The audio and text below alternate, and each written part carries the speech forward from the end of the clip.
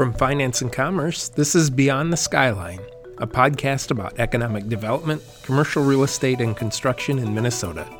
Above all, it's a show about what's next, creativity, and the innovation and technology that are changing how we work and shaping the future of business throughout our state. In each episode, you will meet business leaders, builders, entrepreneurs, and big thinkers who may challenge the status quo, but also make their dreams a reality. I'm Joel Shetler, your host and editor of Finance and Commerce, Minnesota's oldest business newspaper and online publication. Thanks so much for joining me. Maple Grove resident Lori Carnes knows what to do when the tax man cometh. Carnes has more than 37 years of real estate experience and roughly $66 million worth of sales to her credit. But what she really likes to do these days is help other commercial property owners lower their tax bills. As owner of land for sale, Carnes works with property owners on tax appeals. Taking a deep dive into data and reports, she guides owners through the tangled web of Minnesota's property tax system, the most complex system of its kind in the country, in her view.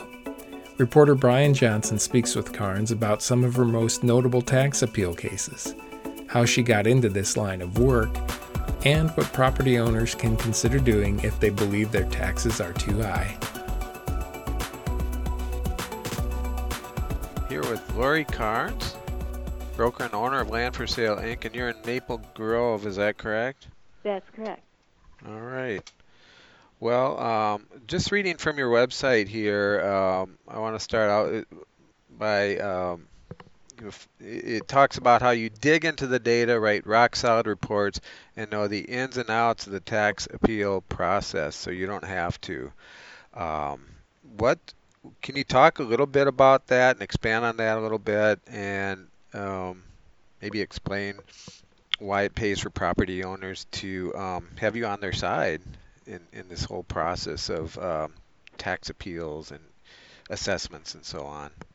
Well, Minnesota has the most complex property tax system in the country. And the assessors are always presumed to be right with their valuation. So it is the owner's obligation to demonstrate why the assessor should lower the assessment or change it. And so it takes a lot of data and a lot of knowledge of how the system works.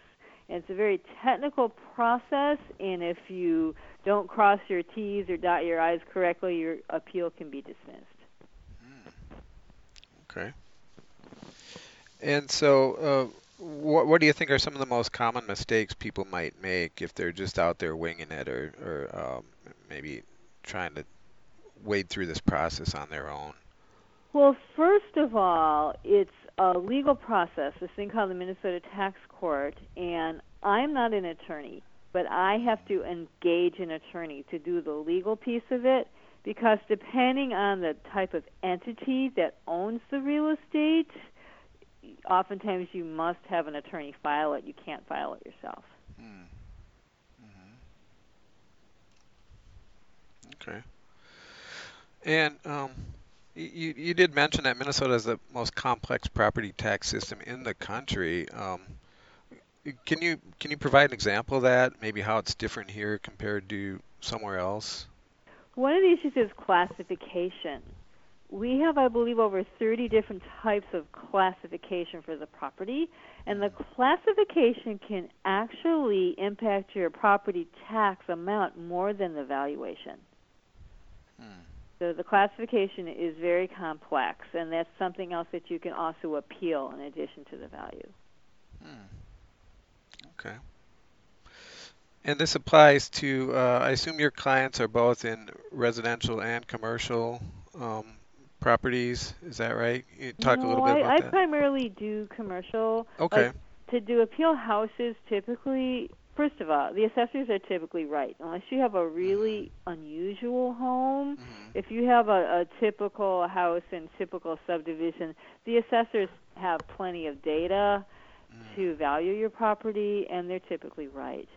And it's a long, complicated, expensive process, and it usually isn't worth it to do residential. It costs more than you would save. Okay. So what is a typical client, and say, uh, maybe describe a typical property that you're assessing, and um, do office buildings, what's sort of the Oh, I typical? do the gamut. I do Yeah, office buildings and factories and bank branches and yeah. hotels and mini storage and ready mix plants, and I've done heavy equipment dealership, and I do a lot of land. Done Hmm. daycare, pretty much the gambit. Hmm. Auto body. I'm working on auto body shops right now. Really? hmm which are really interesting because of the current situation, because hardly anyone's driving, so they're not getting in accidents.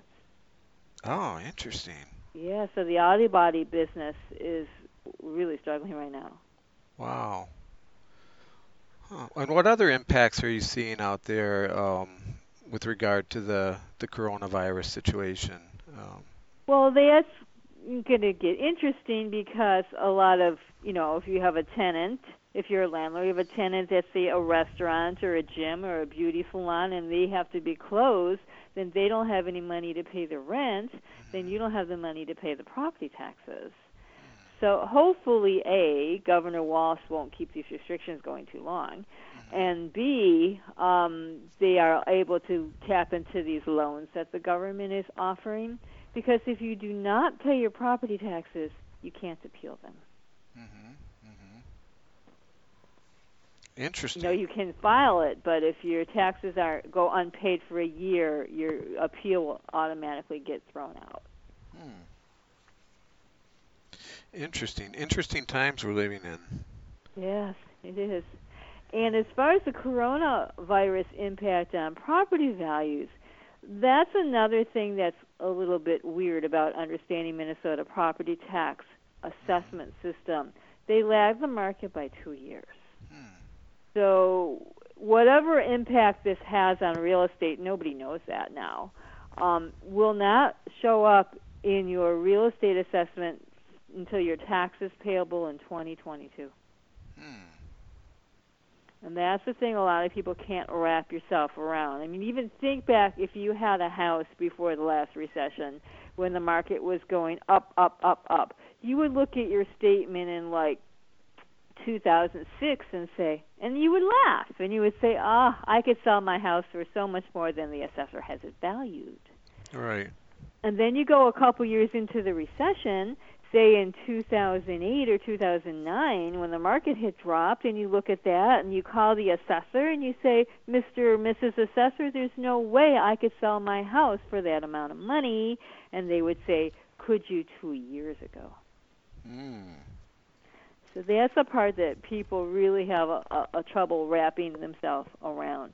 Another thing that's unique about the valuation that the Minnesota Tax Court uses, the way, because I'm also a commercial appraiser, hmm the way that you value the property is pretty unique.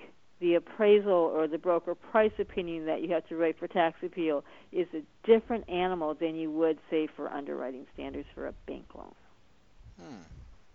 So if you had a shopping center Yeah. and you wanted to get a mortgage and your bank engaged me as an appraiser to write an appraisal for the mortgage, and then the same day I was engaged to write a valuation for the property tax appeal, the hmm reports would likely come to very different value conclusions. Hmm. Same property, same day. Interesting. Well, can you talk a little bit about your process? Say somebody hires you to appeal your property taxes. What do you do from there? You actually go on a tour of the property, you dig into the numbers. How does that work? Well, the first thing is somebody needs to contact me to get my opinion whether they think they should even appeal. Mm-hmm. Because the assessors overall do a pretty good job. Hmm. And most of the time, they're right. Mm-hmm. So I may look at like 100 properties and only identify one or two that should potentially be appealed. Hmm. Mm-hmm. So that's the first thing, is to make sure that your property should be appealed. And again, that's something that you need to understand the rules and the process. Most people really can't make that determination. So first of all, there's no point in filing an appeal if you're not going to be successful. It just wastes a lot of time and resources, including the assessors. They have a lot of things to do, Right. and they don't need to be tying up their time with appeals that made no sense to file. So that's the first thing. And then beyond that, if you file an appeal, first thing you have to determine, is it an income-producing property? So you think of an income-producing property as a multi-tenant office building or a shopping center or an industrial flex building. But an income-producing property also may be an owner-occupied property that you rent to another entity that you own. Most businesses will have an LLC that owns the property and then they rent from it. But the state of Minnesota calls that an income-producing property. And the reason that's important is every year you have to submit financial information, very precise set of financial information, by August 1st of that property. And if you do not submit that information, or you don't submit all of the information, the tax court will throw it out. There's been some cases, Walmart cases, that were dismissed because I think it was the Subway or the hair place or whatever they had in there. They didn't supply the right complete information, and they threw out the whole case. So that's really important thing to navigate and make sure you're doing the right information at the right time. Okay. So that's part of the process, and then the process does take a while. It typically takes a couple years.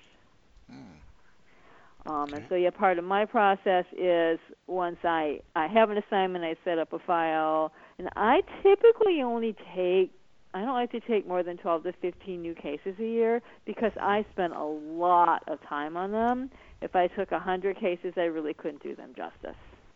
I may spend a couple of weeks. So once I know I have your office building or your mini storage or your shopping center, then I always read Finance and Commerce every day. And then any articles that I feel are relevant to your property, I file them. And then when the appropriate time comes, then I go and I do a very, very thorough inspection of the property.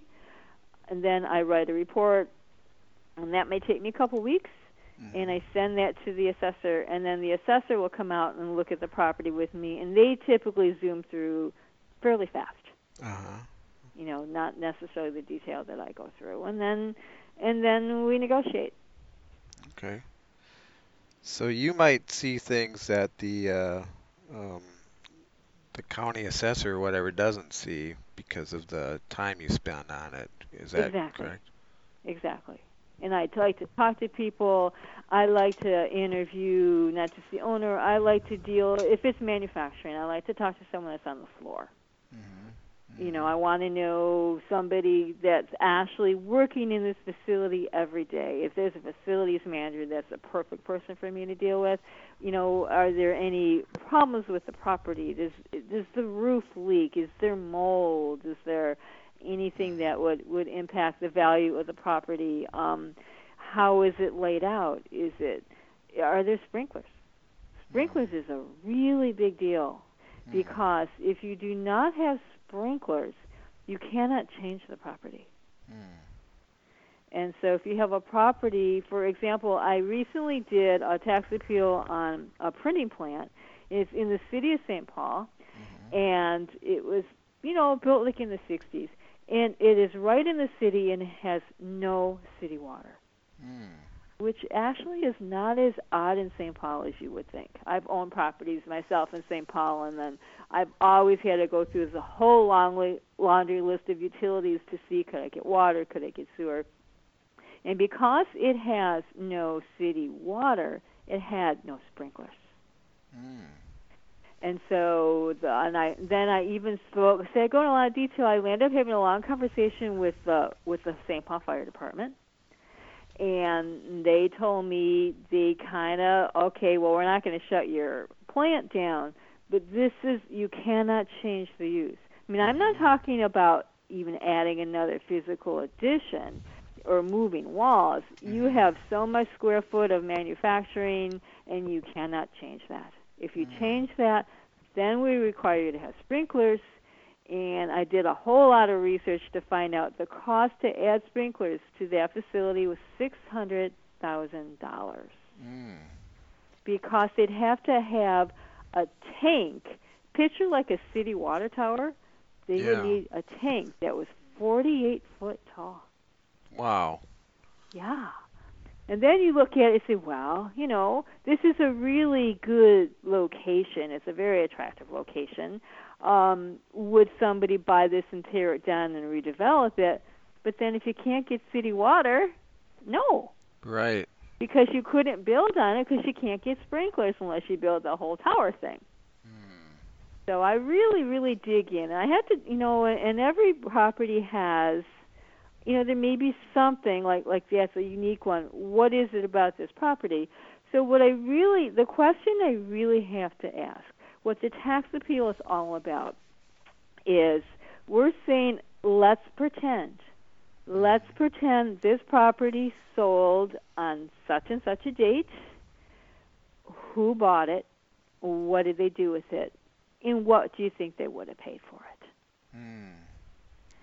So when I run into I do some really interesting properties. I like to do kind of the unique ones. I mean, I do all kinds of properties, but I kind of like the challenge of doing unique ones. And sometimes that's just, it maybe had been built years ago and nobody wants that type of property, or the market has changed so much, like office now, at least up until a couple weeks ago. The preference in office was you want to be on light rail. If you're not on light rail, you're having trouble attracting employees. So you may have an absolutely beautiful building in great condition, but it's not in a location that's working with the market. And, you know, the market always changes. Yeah. So industrial, one of the most important things is clear height. Yeah. Well, I can see where there are a lot of different scenarios that can come up here when you're looking at a property and the unique circumstances of how it's used, et cetera. Is there anything particularly unusual that has stood out in your work? Like, I didn't expect to see this or learn this about a certain property. Does anything jump out at you? And the one with the water tower was a pretty good example, I guess. But do you have any other memorable ones? Yeah, there was another one that I did that was it appeared at first just to be a typical manufacturing facility, and so there was it's a family business, and they got a very large contract. They were in kind of the metal business, metal fabrication. They got a very large contract to make very big things, and they did not physically have the space in the space they were renting. So they were looking, and they had some kind of unique needs, and they were actually looking to build, and they were concerned about the time it would take. And they, through the grapevine, found out about this building that was perfect for their needs, and that the company that owned it was failing. And so it was never on the market, and so they ended up paying, really overpaying for the property, really paying way too much for the property. And they paid, in 2015, they paid $7.7 million for it. The bank appraisal came in at 6.3, and it was actually their banker, who I had met because I tax appealed the shopping center that he was located in, told them to call me. And the assessed value was $5.3 million. So they paid more than the assessed value, and I got it reduced to $3.6 million. And how I did that is what was unusual about this property. For industrial, you think of industrial, and the industrial type that is really hot, and the one I think that's really going to survive no matter what it is that we're going through here, is distribution. So if you think of a warehouse or even a factory, think about there's always a dock door for the truck to come in, and what that sort of looks like, and it's set at a particular elevation so the truck can back right in through the hole in your building and load and unload efficiently. So this building, which is about 60-some thousand square feet, had no dock doors. So that was the hook. That was the thing that made this so peculiar. So for this particular company, what worked for them is the trucks would drive in the overhead door, like a big garage door. So they would come in through there with all the heavy steel on the truck, and they would unload it with their special crane, and then the truck would drive out the other side of the door. So if you think about this, they had basically two roads through their manufacturing part of their building. So that took about, I think, 10,000 square feet out of production or storage, because they had to keep it open all the time for the truck to drive in this door and drive out that door. So then I had to do a whole lot of research, and I found out it wasn't simple just putting in the dock door, because it wasn't graded properly for the truck to come in. And then it turned out to be, I don't remember the numbers now, but like a couple $100,000. It was very expensive to do that.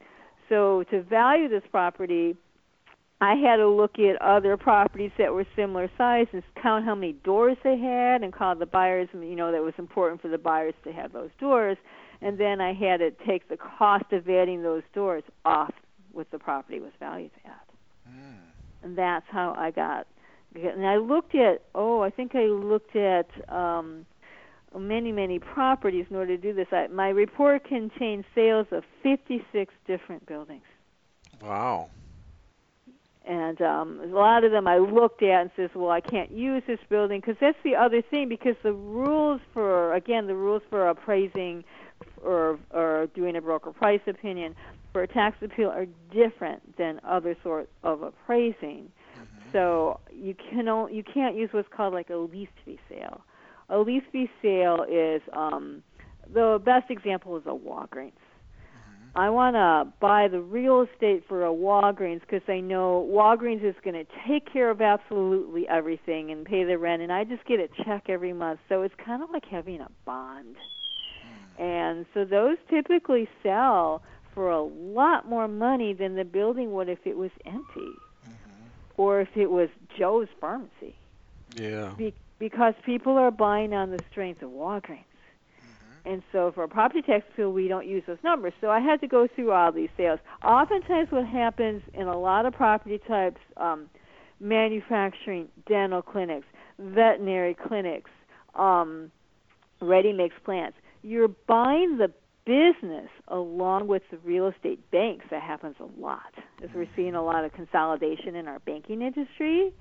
And so I have to go through a lot of effort when I see the sales of calling people and doing a lot of research and say, did you buy the business with this real estate? Maybe the price that they paid for the real estate really doesn't reflect just the real estate. Sure.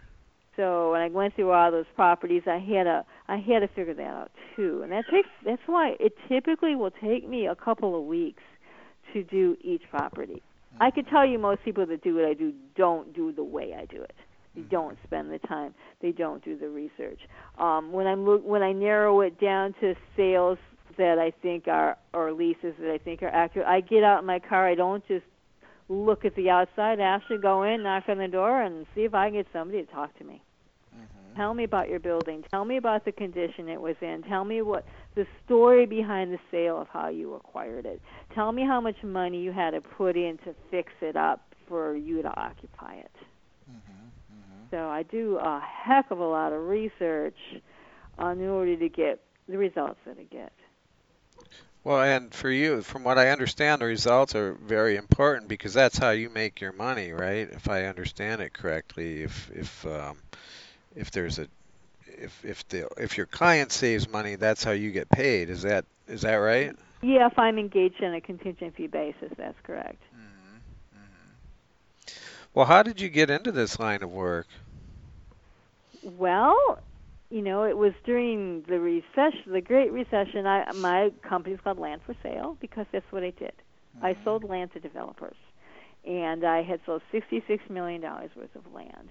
And I was blessed to work with the best developers in the Twin Cities, and I learned a lot about what I call land economics. So to figure out how much a developer can buy land for, and still make it work. And so this was back in 2006 when the market was just going crazy, and like I would read Finance and Commerce every week and look at the sales and what people were paying for land, and I'd scratch my head and I'd say, they can't possibly make money on this. They're way paying too much. Because back then, everybody and their brother was a land developer, and you could get mortgage without anything.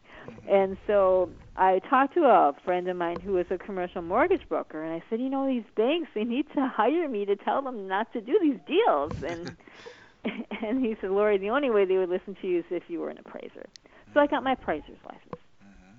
And so back, the market just didn't get any better. And back in 2009, I was listing a farm for my developer client who needed to sell it to fund his business.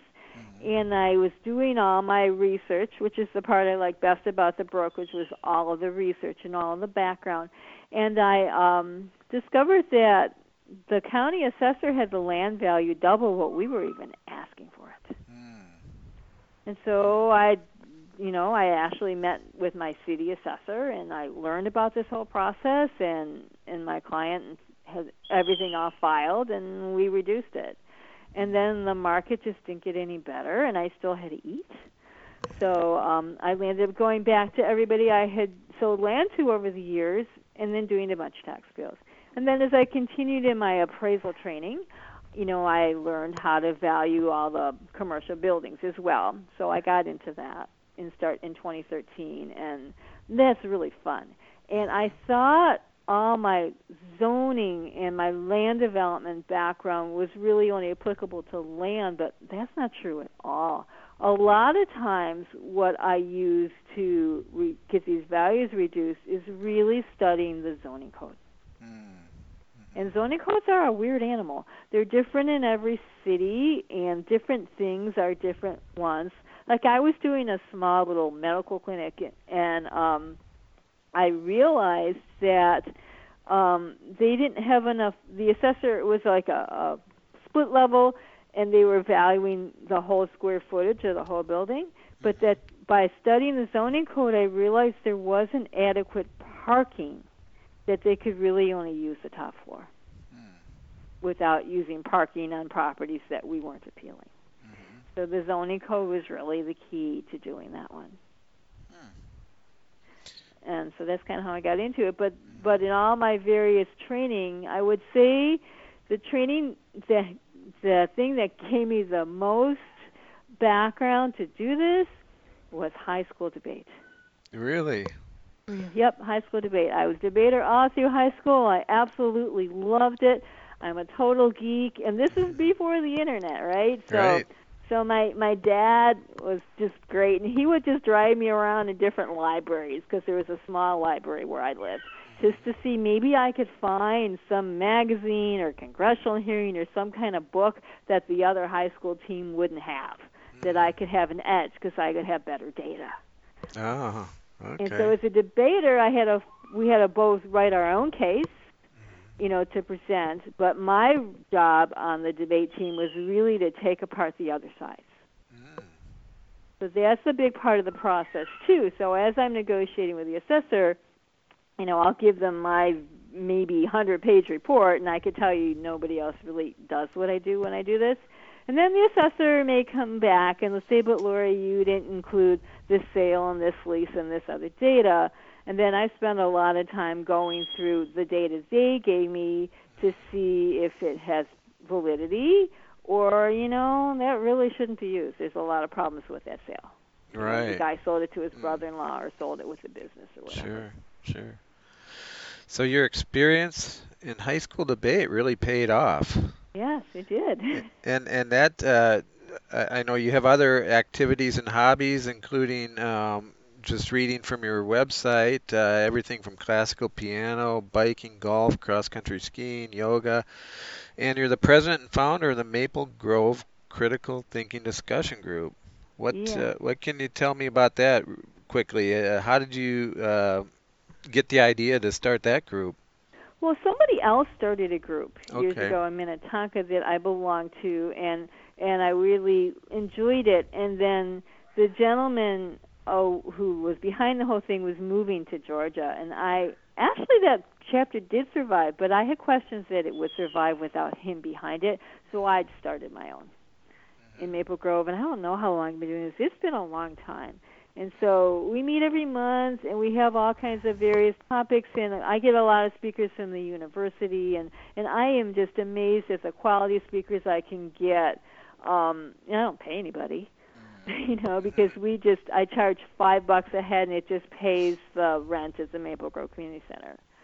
And it's just the idea is just to learn about all kinds of different things, and then just use critical thinking schools. Does that make sense? And we do have critical thinking like professors and stuff come once in a while to talk about different aspects of critical thinking, but it's basically questioning what you're hearing, and like with this COVID-19, for example. Since I love data. So the Minnesota Health Department has this wonderful web page, and every day they post how many people have been tested, how many people have it, how many died, how many have recovered. And so what I've been able to conclusively say every day, and now we have like about 1,000 cases, is the amount of, and we're only testing people that are at very high risk because the testing is such short supply. We've never passed 3% of people the high-risk people that have the illness. And then only a small percent are hospitalized, and even a smaller percent, unfortunately, die. But a lot of the people that die were already pretty sick. So I'm using my critical thinking and my statistical analysis to look at that every day. Interesting. Well, what else would you like to share with me before I let you go? Anything else we haven't covered? Well, I would just invite people to contact me if they think their property, or they don't even know if their property tax should be appealed, because they say it's a complicated thing to determine. And I can, within a few minutes, see whether I think it could be appealed. Makes sense. I can't tell someone what it's worth, but I could tell in a few minutes it's not worth what the assessor says it is. Okay. Well, great conversation, Lori. I appreciate your time, and people can find you. Find you on the web, right? Landforsale.com? Landforsaleinc.com. Landforsaleinc.com. Great. All right. Well, take care, and good talking to you, and we'll talk again soon, I'm sure. Okay. Thanks, Brian. All right. Thank you. Bye. Take care, Lori. Thank you for listening, and please subscribe to Beyond the Skyline. We can be found wherever you listen to your podcasts. To learn more about finance and commerce, or to subscribe, go to our website, www.finance-commerce.com. I'm Joel Shetler, editor of Finance and Commerce. Thank you again for listening to Beyond the Skyline.